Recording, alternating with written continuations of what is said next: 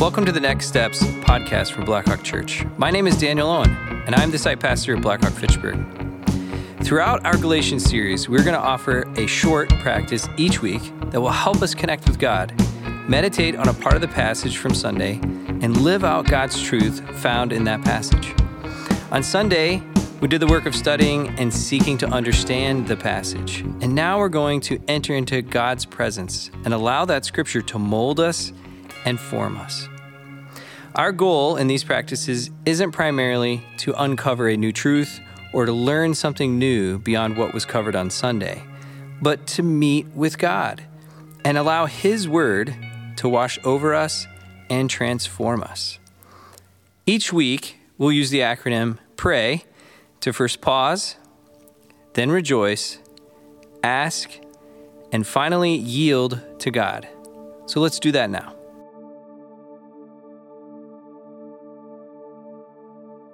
As we begin to take a moment to pause and be still, if you're able, close your eyes. Take some deep breaths and acknowledge that God is present with you in this moment.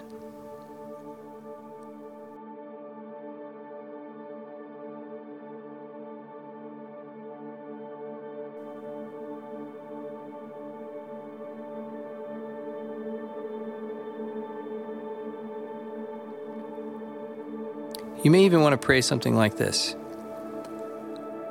Father, in the midst of everything swirling around me, help me to be still and to quiet my heart, that I might be able to hear from you and grow more aware of your presence.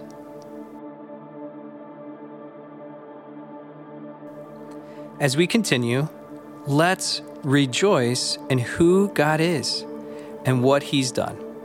Take a moment now to express your gratitude to God and rejoice in Him.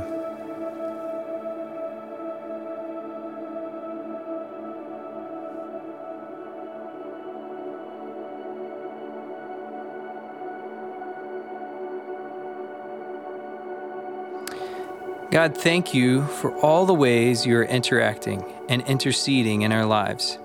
We praise you for the seen things you're doing and the unseen ways you are moving. Give us eyes to see who you are and how much you love us.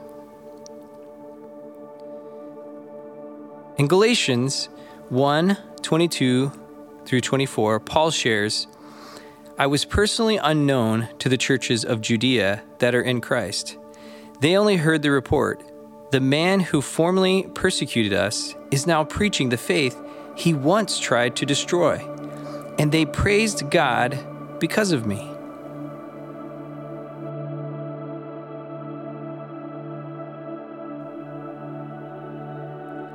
The first thing we observe is that in Galatians 1, Paul is sharing his testimony of transformation, how the gospel he received changed his life.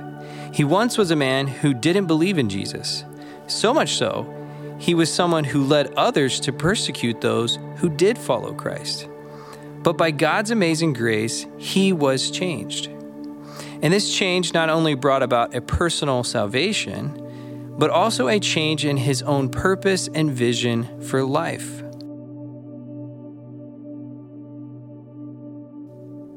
Many of us have not had the dramatic change that Paul did. We didn't go from persecuting people to being saved.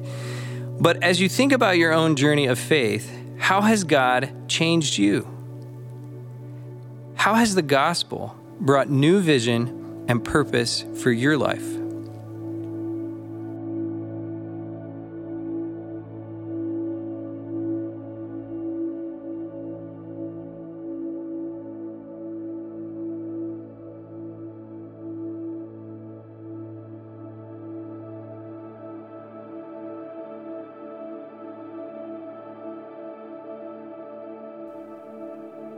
Take a moment to praise God for grace, for the grace that has changed us and that gives new meaning to our life.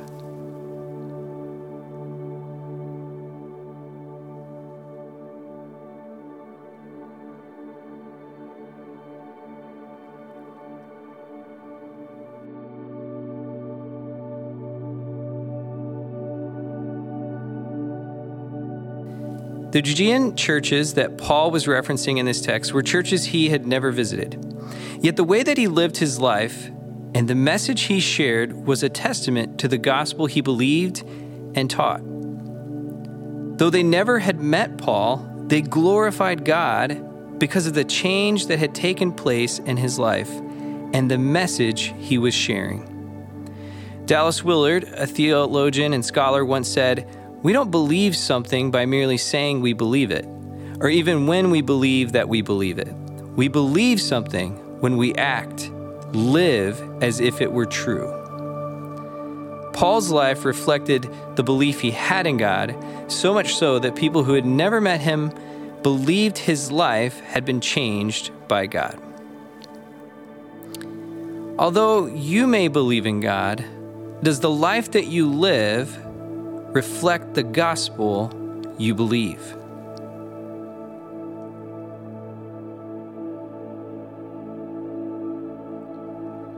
God, would you transform me? Would you transform us in such a way that, God, it helps us change the things that, Lord, we can't seem to change ourselves. Lord, help us to turn from sin and live a life that follows you.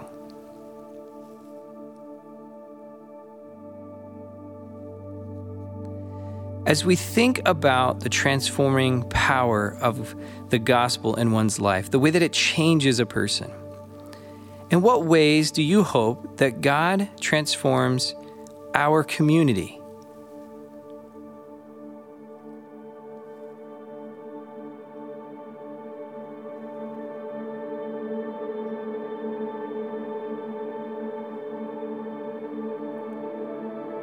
God, I am imperfect, and Lord, I fall short in so many ways. But your gospel has changed me, and it continues to change me to this day. I pray that the way that I live will reflect your gospel. I pray that you would also help me to see the ways that I can bring love and grace, that the very love and grace you've shown me, to others in my community.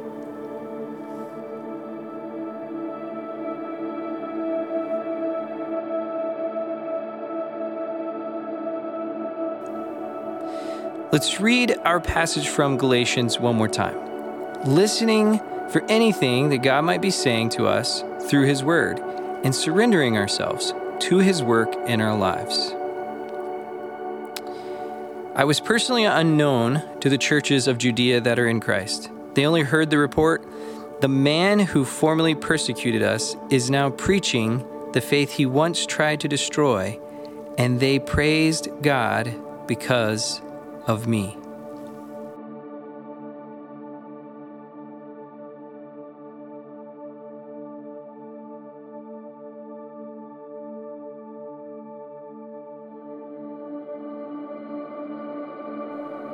The gospel that changed Paul's life is the same gospel that can bring about change in your life. No matter where you are at or where you have been, God can transform your life. Paul's own life and example is a testimony to that. That transformation comes through the person of Jesus Christ. And as we live out that transformation, we share the power of gospel with others. Lord, the gospel has changed my life and continues to change my life. I pray that my life would fully reflect your truth and the love that can only be found in you.